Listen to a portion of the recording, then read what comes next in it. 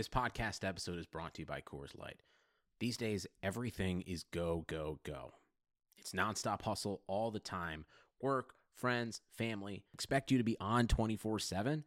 Well, sometimes you just need to reach for a Coors Light because it's made to chill. Coors Light is cold lagered, cold filtered, and cold packaged. It's as crisp and refreshing as the Colorado Rockies. It is literally made to chill. Coors Light is the one I choose when I need to unwind. So when you want to hit reset, reach for the beer that's made to chill. Get Coors Light in the new look delivered straight to your door with Drizzly or Instacart. Celebrate responsibly. Coors Brewing Company, Golden, Colorado. Baker Mayfield, undraftable, off my board. The Cleveland Browns select Baker Mayfield. What a beautiful throw by the Baker! Big Tom! Hasta la vista, baby! Touchdown!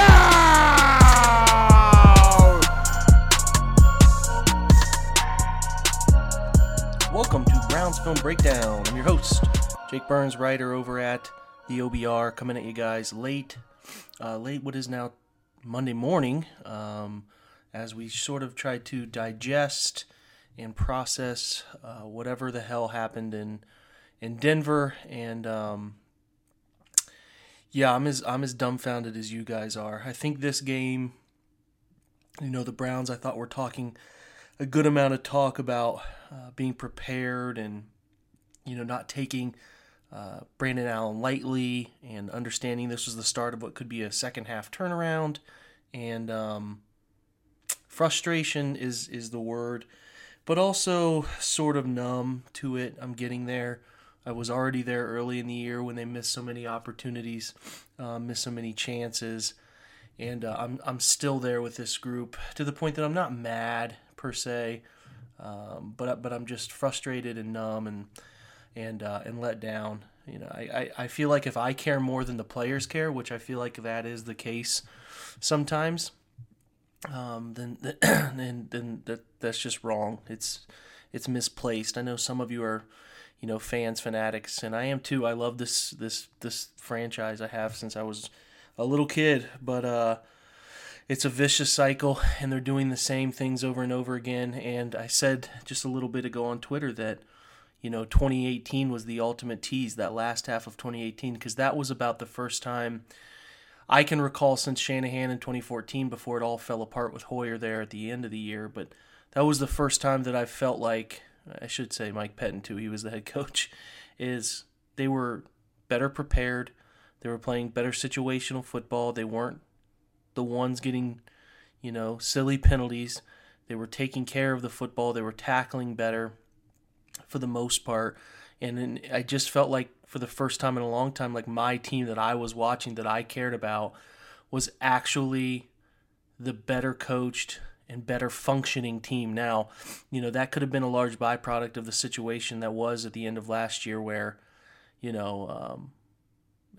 played some teams that were really beat up, but they were doing the little things, and it was encouraging, and you felt good about it, and the offense was sort of turning itself around. And I don't know. That was 2018 was the ultimate tease, because we're right back to those Hugh Jackson sort of feeling days here with this team. And let's go through it.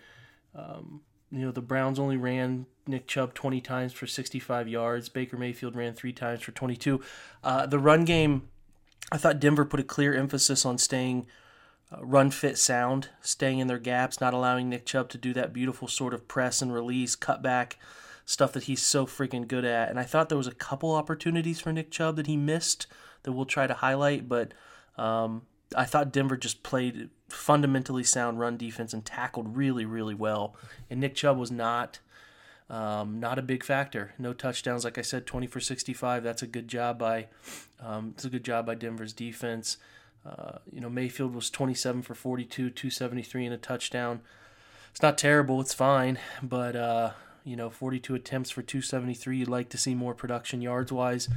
There's so much to write about Baker Mayfield. There's so much to cover, with where he is, and he still seems so helter-skelter back there. His eyes, continue to feel like they're going to the wrong place post-snap for defensive weaknesses. It's just a feeling I can't fight. I have some takes on where he's going. I think that we all thought Baker Mayfield was a scheme-transcendent quarterback. I don't think that's necessarily the case here. I think it's proving itself that he is not a good fit for this scheme. And, this isn't just because a guy is not scheme-transcendent like I think Deshaun Watson is becoming, or, Patrick Mahomes obviously is, and so on and so forth. They can operate Aaron Rodgers. They can operate within Russell Wilson. So many different approaches, attack styles. Baker is not that guy right now. Maybe he becomes that. I'm not by any stretch giving up on him, and my point is not to bag on him. I don't think you have to be let me say, I don't think you're a throwaway quarterback if you have to find the right scheme. Like Lamar Jackson's having a fantastic season. That's because he's operating within a scheme that carried over from last year, and they're very good at, and he fits it. And that's why he's playing well. I think Kirk Cousins found a scheme that fits him very well. I think Jimmy Garoppolo, a scheme that fits him very well.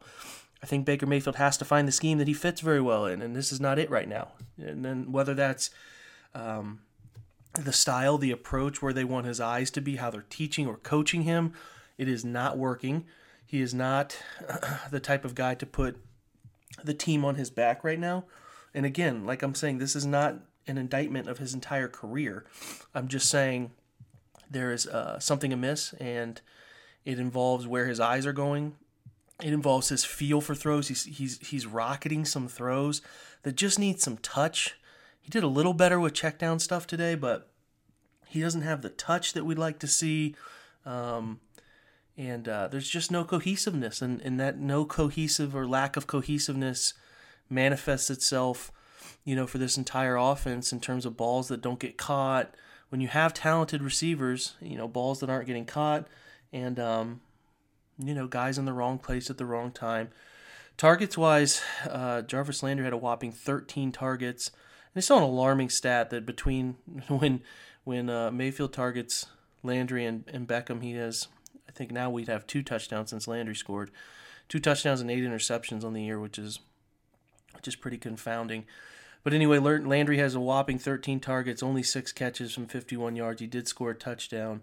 Antonio Callaway had 4 for 56. One of those came on a screen for 41 yards. Odell Beckham had only 6 targets, 5 catches, 87 yards.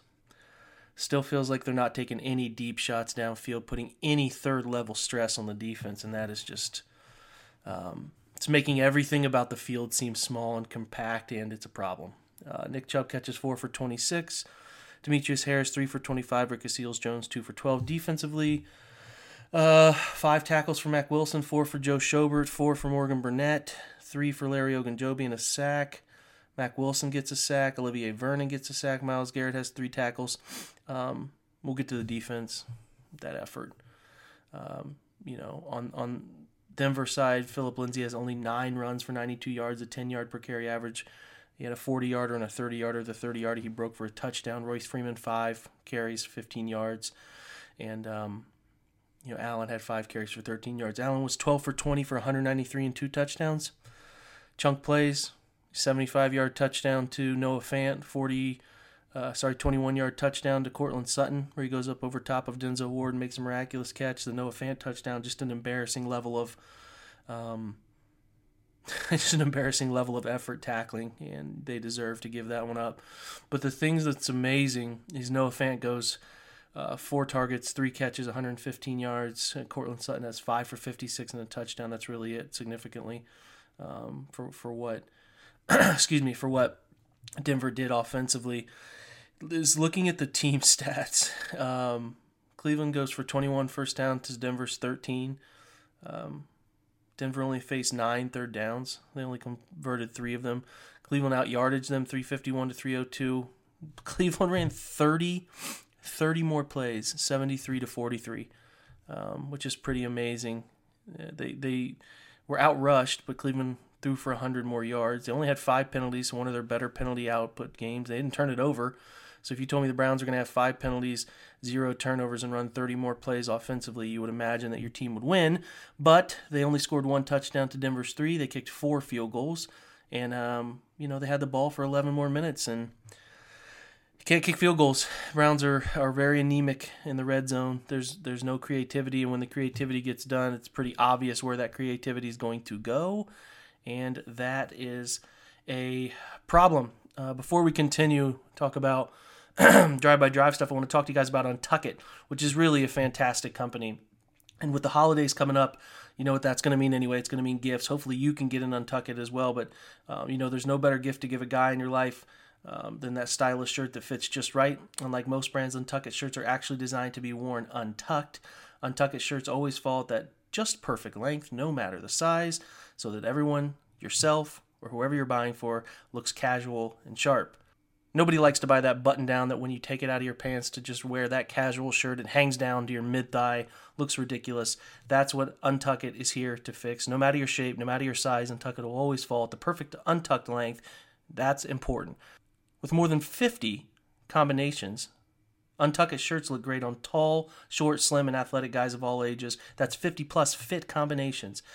I'm a boxy kind of fellow. I think that this shirt really does well. There's tall, there's slender. I'm sort of a more of a square type of guy, and they even developed a shirt that fits me really well, and I didn't quite think that was possible. So you can find your favorite Untuckit style online or check it out at one of their 80 brick and mortar stores. Choose from styles like wrinkle-free button-downs, super soft flannels, outerwear, and more. With Untuckit, your shirts will never look baggy, bulgy, too long, or too big again, and their website is easy to use. They even have their own whole page devoted to helping you find your fit. So whether you're shopping for the perfect holiday gift or just trying to craft a smart, relaxed style of your own, Untuckit is the way to go. Visit untuckit.com and use the promo code BLUE for 20% off at checkout. That's Untuckit, UNTUCKIT.com,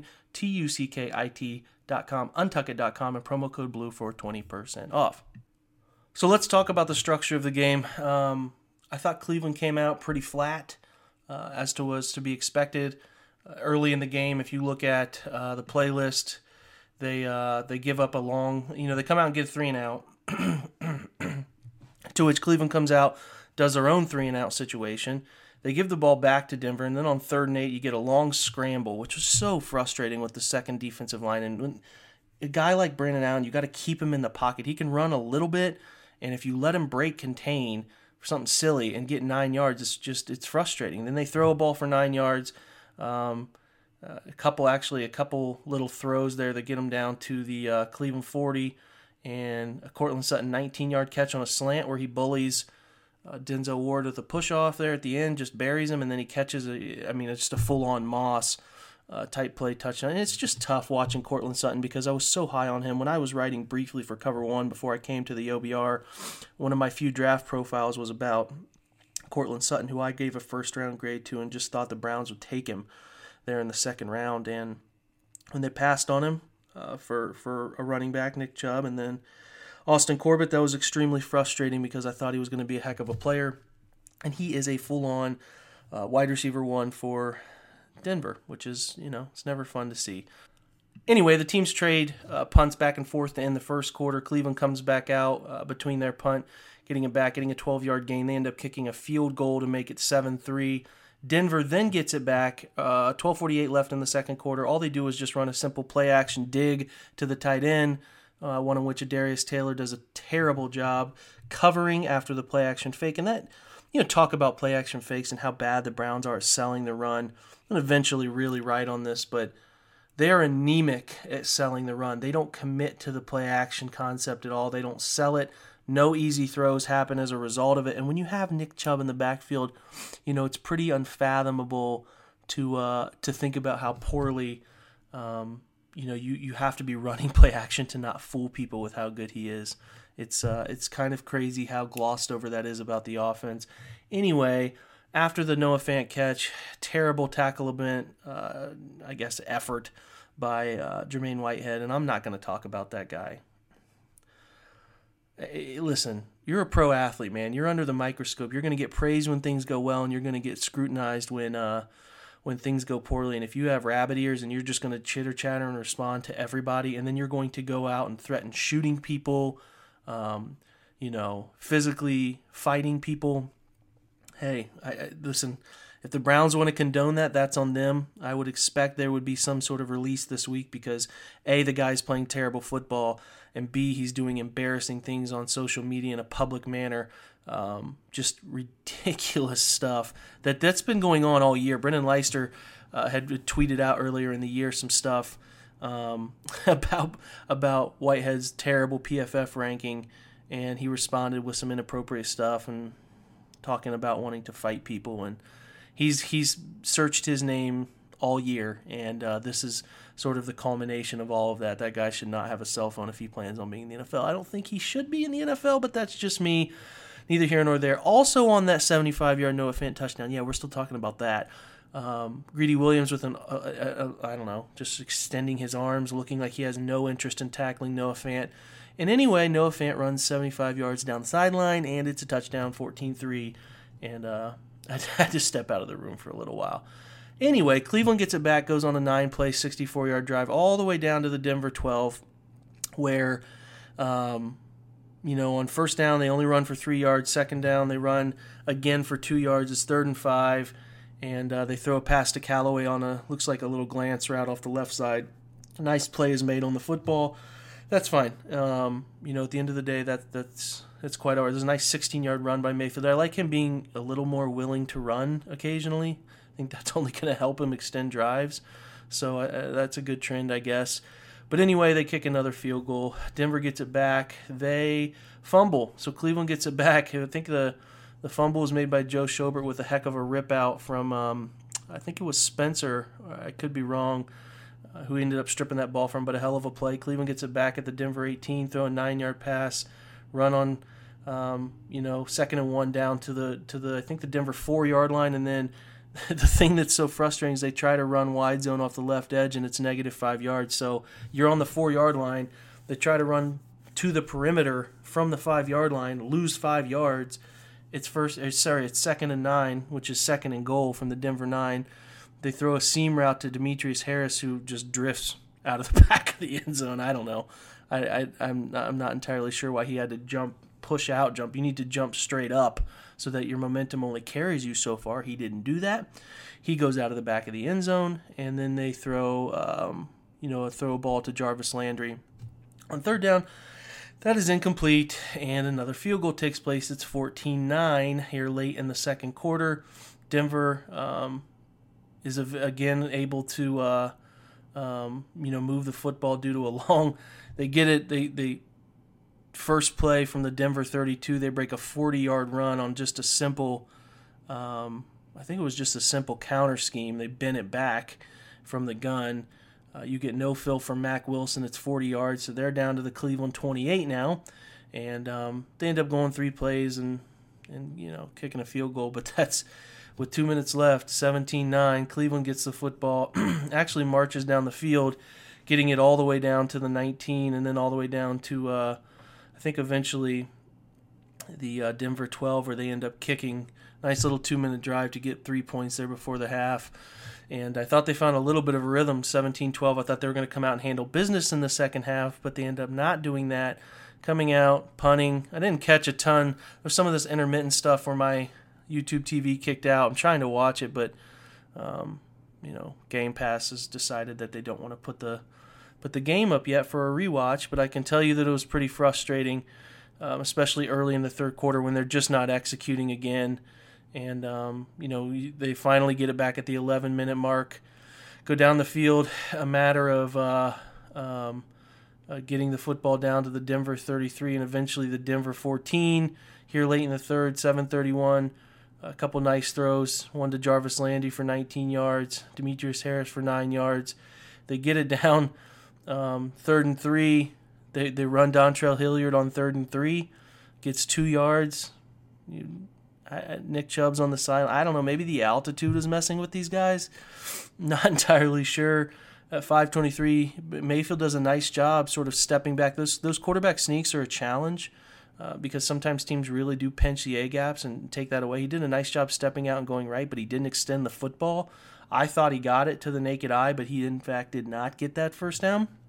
So pretty frustrating because it looked like his forward progress was there, but you're running, I can't think of a ton of quarterback sneaks Mayfield has pulled off in his career, including time at Oklahoma.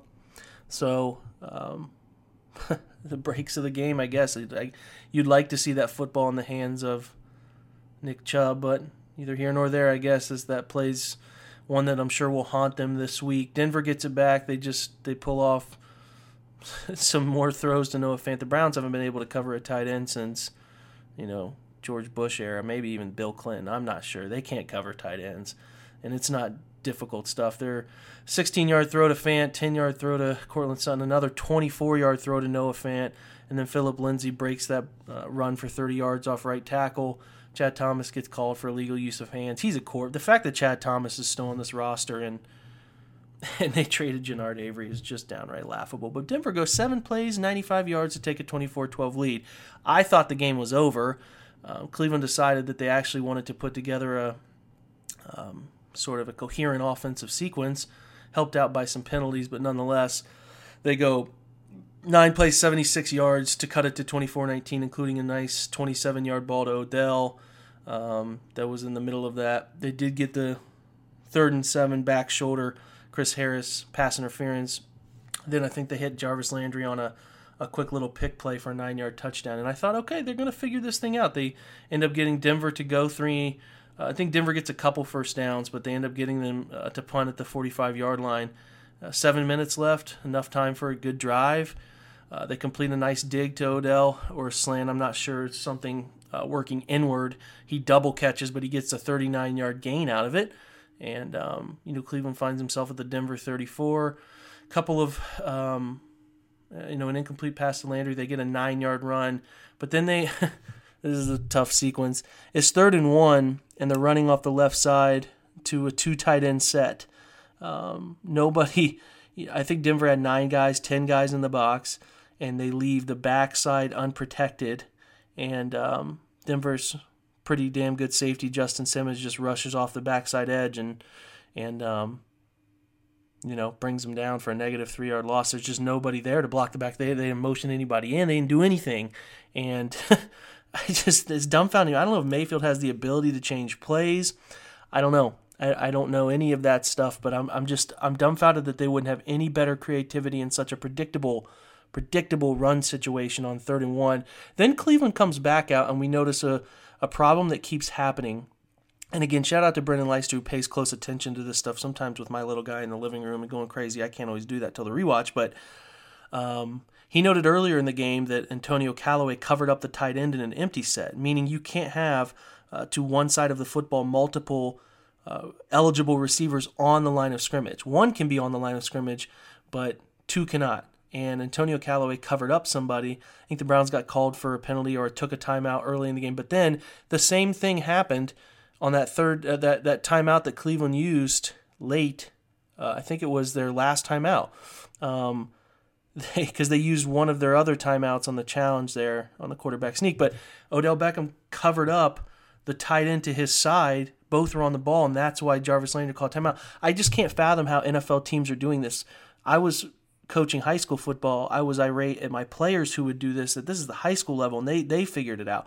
How NFL teams are still struggling with this basic rudimentary stuff as to who's on the ball and who's off the ball, it's pretty amazing. I saw them do it again when they were punting. They had the motion man that he was on the ball. They had to make him step off to go in motion to help block on a punt. They're missing it at every level. They're not tackling well. There's no base level of knowledge that is consistent within the offense. They commit silly, unnecessary penalties for no reason at all. I don't know. It's extremely frustrating. Then I'm writing about that 4th down play to Jarvis Landry over the middle. I'm not entirely sure. I thought when I saw Jake Trotter's cool little ESPN graphic about player movement that it looked like a mesh concept. When I watch it again, it looks like Demetrius Harris is running some sort of square in. I can't tell what the concept is, whether it's just square in with a flat under. Jarvis Landry's route's deep. Those two are pretty much running into each other, which, if it's a mesh, there's usually a high and a low guy. There's 2 high guys there, and it just I don't know. It doesn't look like it should look. I mean, obviously he has Odell Beckham up the left sideline, and he can take that throw if he wants it. He actually looks there first, and then before he comes off it before it's noticeable that Odell beat Chris Harris. But on 4th and 4, I don't blame him for thinking that whatever they had over the middle field, whether it was mesh or whether it was a shallow with the square in behind it, I don't know. But it looks clueless. It almost looks like they don't know what they're running, and Mayfield is a little tardy with throwing. If they're running a little pick play to the right between Callaway and Landry, it's open right away, but Mayfield's not looking there right away. If they're running some sort of middle of the field action, it's thrown too soon because you want those two to cross pass before you throw it. I don't know. It was a disaster all the way around, and here we are talking about a 4th and 4 play that they should have completed and ended up going down the field and taking the lead, but they don't. And then 2nd and 9, Philip Lindsay comes out at quarterback in a Wildcat situation. I don't know. The Browns just didn't notice it or what, but they play the running back and on this mesh point that they're running just a simple read scheme with a pulling tight end to lead for the quarterback pull, which in this case is Philip Lindsay, the running back, and they don't play it. Olivier Vernon crashes down inside, and it's an easy pull, and it's an easy, 14, 15-yard run, and then it's a 2-minute warning and the game's over.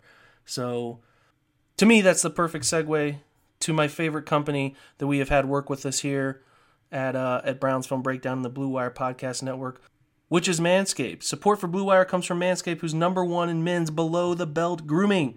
Manscaped offers precision-engineered tools for your family jewels. You like that? That's a rhyme. I wrote it. If you care enough about taking care of yourself below the belt, you know if you've used anything other than a precision tool, some accidents may occur. Nobody wants to have that. I'm not saying I've had an accident of that nature, but I'm saying they happen. That's all I'm saying. That's why Manscaped's redesigned the electric trimmer. Their Lawnmower 2.0 has proprietary skin-safe technology, so this trimmer won't nick or snag your nuts. It's a serious thing. They're taking care of you guys. Manscaping accidents are finally a thing of the past. And you're going to love this thing so much you're going to want to use it all the time. But I'm telling you, try to avoid using the same razor that you use on your southern region there on your face. That's an accident nobody wants to have. So Manscaped also has the Crop Preserver, an anti-chafing ball deodorant and moisturizer. You already put deodorant on your armpits. We don't talk about this enough, but we should. You should put some deodorant down there where it helps as well, especially after shaving, taking care of yourself. Why aren't you putting deodorant on the smelliest part of your body?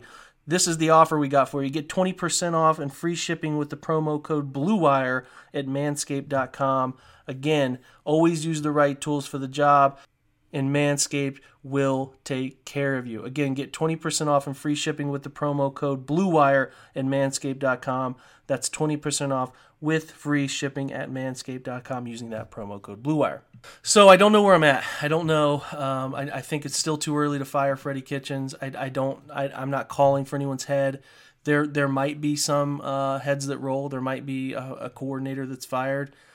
If they move on from Steve Wilkes because the defense is underperforming. Al Holcomb, who worked with him in Arizona, was the linebackers coach here in Cleveland, has DC experience. He could be an interim guy. Tosh Lapoy, obviously, defensive line coach, worked at Alabama as the defensive coordinator under Nick Saban. Maybe he gets the call. I don't know. Everything's on the table. They're 2-6. They have one more win than the Miami Dolphins, which is just crazy. In the Washington Redskins, that it's just it's frustrating. It's extremely frustrating for all of these fans who invested significant amounts of money, who have come into this year with an unbelievable amount of hype. I was at those training camps. People are as hungry as they have ever been for a winner. In 2018 gave us this idea that a winner was on its way. Maybe the end of 2018 was the worst thing that could happen for this team. Maybe they became a little overzealous and they moved on from a strong safety that they need. They could use him on this defense in Jabril Peppers. They gave away a lineman that they could use. They brought in a star wide receiver who they're not using him the correct way. Maybe Mayfield, who targets Jarvis Landry a high number of times and loves throwing to his tight ends, doesn't need a big-time wide receiver to do well. Doesn't need that pull, that where is that wide receiver in the back of his mind type of thing. Some quarterbacks aren't built that way. Maybe he's one of those guys. I don't know. And, Olivier Vernon's been a nice addition, but could they have found that player on the market for $15 million that they're paying him this year and next? Listen, there's a lot of unanswered questions, and there's the more that this thing suffers and the more that the quarterback looks confused, and the more that his second-year cornerback, who he took 4th overall, is regressing. All of it is in play, and it's all on the lap of John Dorsey. The Austin Corbett pick, the trading away of Jannard Avery, it's all there, and it's all in John Dorsey's lap, and rightfully so, because he's the one who hired Freddie. He's the one who, he's the one who gave him the keys to this whole engine. And I can't be mad at Freddie, because Freddie was as ready as Freddie was going to be, and somebody had to vet whether that guy was the right guy or not. And I'm concerned whether John Dorsey did all of that, did his due diligence, and brought together the best idea. Look, this is hindsight stuff, but this is what you have to talk about when it doesn't work out. And right now, everything that you're frustrated with should be in the lap of John Dorsey, who referenced real players and wanting real players, and then let 2 running backs go to the Texans, who are big parts of what they're doing down there. Darren Fells has become a phenomenal target for Deshaun Watson, whiffing on a couple of very important picks and then trading away a very good player that they took in the 5th round. And Rashard Higgins' disappearance and total regression from a really big contributor in the offense last year to just being a no-show, non-factor. I don't know. It's all in the lap of John Dorsey, and there are big questions that need answered. And if the results don't change as the Browns are facing teams at home, it's going to be a hostile environment Sunday if they don't play well. I'm not looking forward to where this could go. I'm not looking forward to punching the reset if that is something that has to be done. But I'm worried. I'm really worried, guys, and it's tough to write and tough to follow these guys right now. So we'll do our best. I appreciate you guys. We'll come at you later this week. We'll talk about where the Bills are. We're going to have some great guests from some close contacts of mine who cover the Bills and do a great job. So I'm looking forward to moving on there. And hopefully, I said it a few weeks ago, maybe even this week, I don't know. You got to get to 5-5 or 6-6. If you can rattle off 4 wins in a row, teams have turned it around. Somehow magically found it. The schedule aligns to allow Browns opportunities to do that. We're just going to have to see if they can turn it around, though. They still control their own destiny. If you can get to 6-6, got to win 4 in a row, which seems like an impossible hill to climb, but you never know. Maybe they figure it out. We'll see. I'm not saying the season's over, but it certainly does not look great right now. So we will come back later this week, talk about the Bills, get you ready for that, and we'll stay up, we'll stay positive as we can. Talk about what happened this week, couple days this week. It'll be on the OBR. I appreciate you guys following. Appreciate you guys linking up and getting on the YouTube channel. Appreciate you guys getting on, the iTunes podcast stuff and giving me reviews there. All of that stuff is greatly appreciated. Hit me up on Twitter. Any questions, any comments, anything like that. You know that. Appreciate you guys, and go Browns.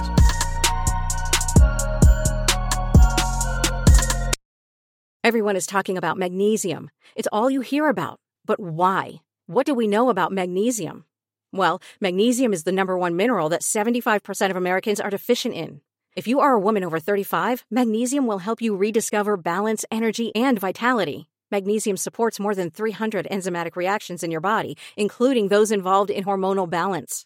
From functional medicine doctors to mental well-being and female hormone experts, we all know that magnesium is the one mineral to improve all aspects of well-being and health. But which one? Magnesium Breakthrough from Bioptimizers, the trusted choice recommended by leading experts with 7 best-absorbed forms of magnesium to ensure your body receives the support it needs for overall well-being. Go to bioptimizers.com/balance today and use code BALANCE10 for 10% off. Support your journey to wellness at bioptimizers.com/balance. Magnesium Breakthrough from Bioptimizers, your foundation to optimal health and vitality.